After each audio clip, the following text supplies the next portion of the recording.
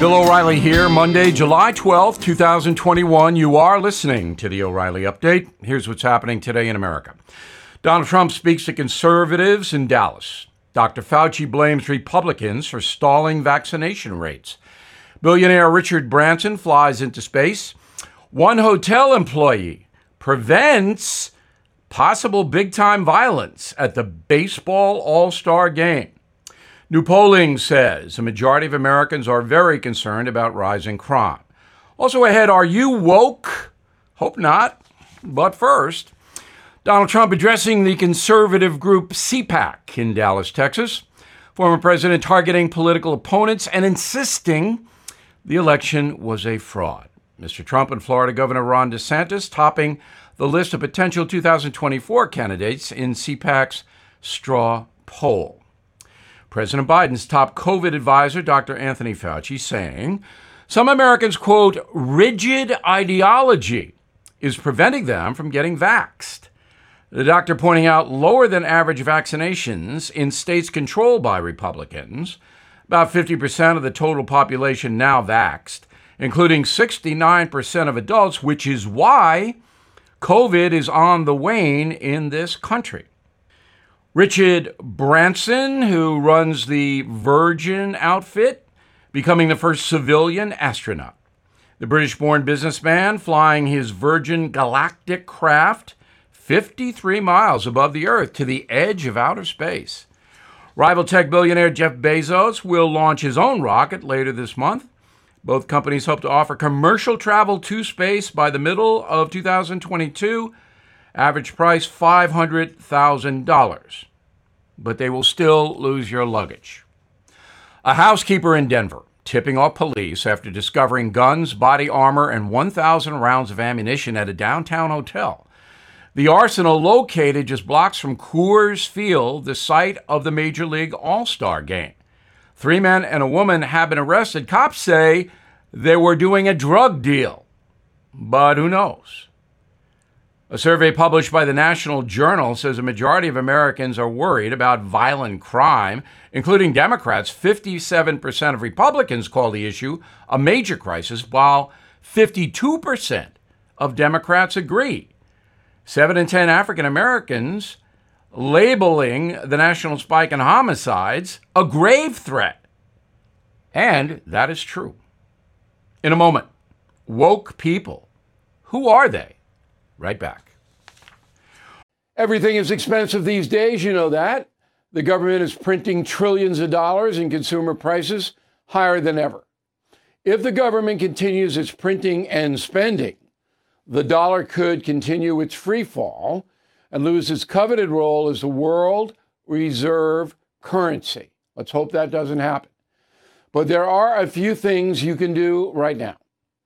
American Hartford Gold can show you how to protect your money, your retirement, your hard-earned savings against inflation by helping you diversify a portion of your portfolio into physical gold and silver. Start with a short phone call, and they can have physical gold and silver delivered right to your door or put inside your 401k or IRA. So please call or text them right now. Tell them Bill O'Reilly sent you. Call 877-444-GOLD, 877-444-GOLD, or text GOLD to 65532. Again, that's 877-444-GOLD, or text GOLD to 65532. Time now for the O'Reilly Update message of the day. Are you woke? Where are all these woke people anyway? I can't find them. I've looked. Even asked some of my acquaintances, are you woke? No one will admit it. Now, I've seen a few woke bumper stickers like, no person is illegal. Not many, though. Most of the Biden for president stickers are gone. Never saw a slogan for Kamala, but I have one. The border's that way, sucker. Sorry, that's not very woke, is it? I suspect most progressive people fall into 2 categories. The first are mercenaries, like the CNN hosts, who are paid to be woke. If they don't toe the PC line, they will be separated from lucrative paychecks. So They stay up late thinking of ways to be sensitive and inclusive. The second group of woke wonks are folks who follow trendy things. If the crowd wants to obliterate due process, they do too, although they might not fully understand the concept. More than a few woke individuals don't know much about history, as the legendary Sam Cooke once sang. Being woke is very time-consuming. You have to be constantly vigilant, on guard against racist behavior by white folks. You must be easily offended by the unwoke and point out their many, many mistakes. It is exhausting. And then there's the weather. You cannot just say, it's a nice day. Nope. Somewhere a glacier is receding because the guy across the street has a Hummer. I mean, what's up with that? When it rains, snows, sleets, or is even cloudy, you know the local mobile station is behind it. Damn those oil drillers. Disney executives are all woke, but I don't know any of them. I think I saw CEO Robert Iger eating kale in a Beverly Hills restaurant once, but I could be wrong. It was reported last week that Disney announcers in the parks no longer say ladies and gentlemen, boys and girls. That's out, despite objections from Minnie and Mickey, who are now very confused by the new restroom policies. In fact, all of the Disney characters are on notice. No more Peter Pan, Tiger Lily stuff. That's cultural appropriation. Right, boys and girls? Sorry again. As I said, it is downright exhausting to keep track of all the woke mandates. In fact, I need a nap right now just from reading this commentary.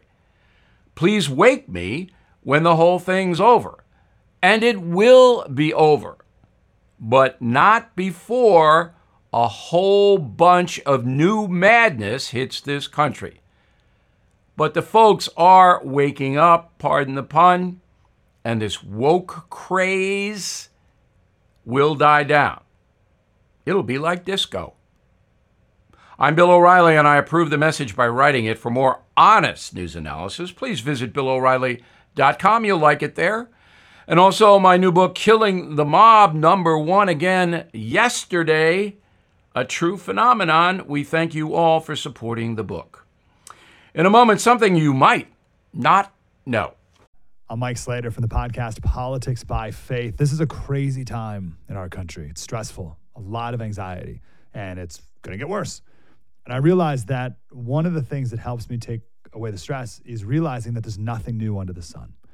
So on this podcast, we take the news of the day and we run it through the Bible and other periods in history to realize that we've been through this before and we can rise above again. Politics by Faith, anywhere you listen to the podcast. Politics by Faith.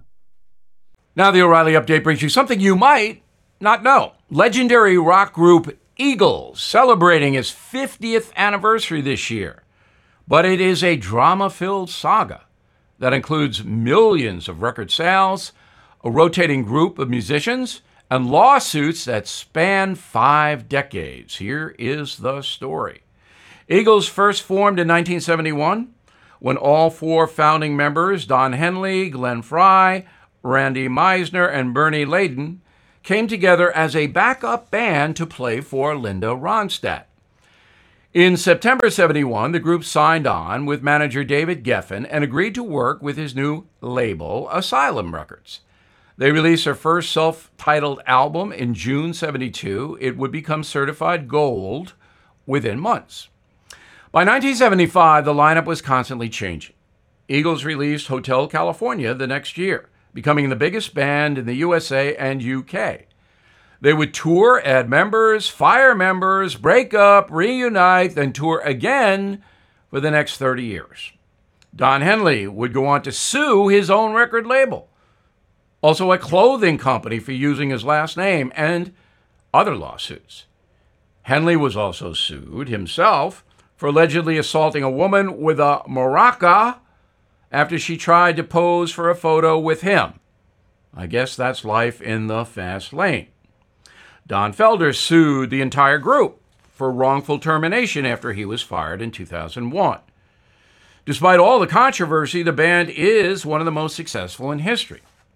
Their greatest hits album is certified platinum 29 times, the best-selling record of all time in the USA.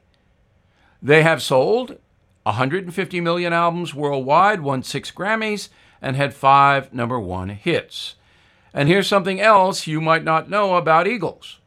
Even with all the accolades, the band is routinely ranked as one of the most divisive groups in American music.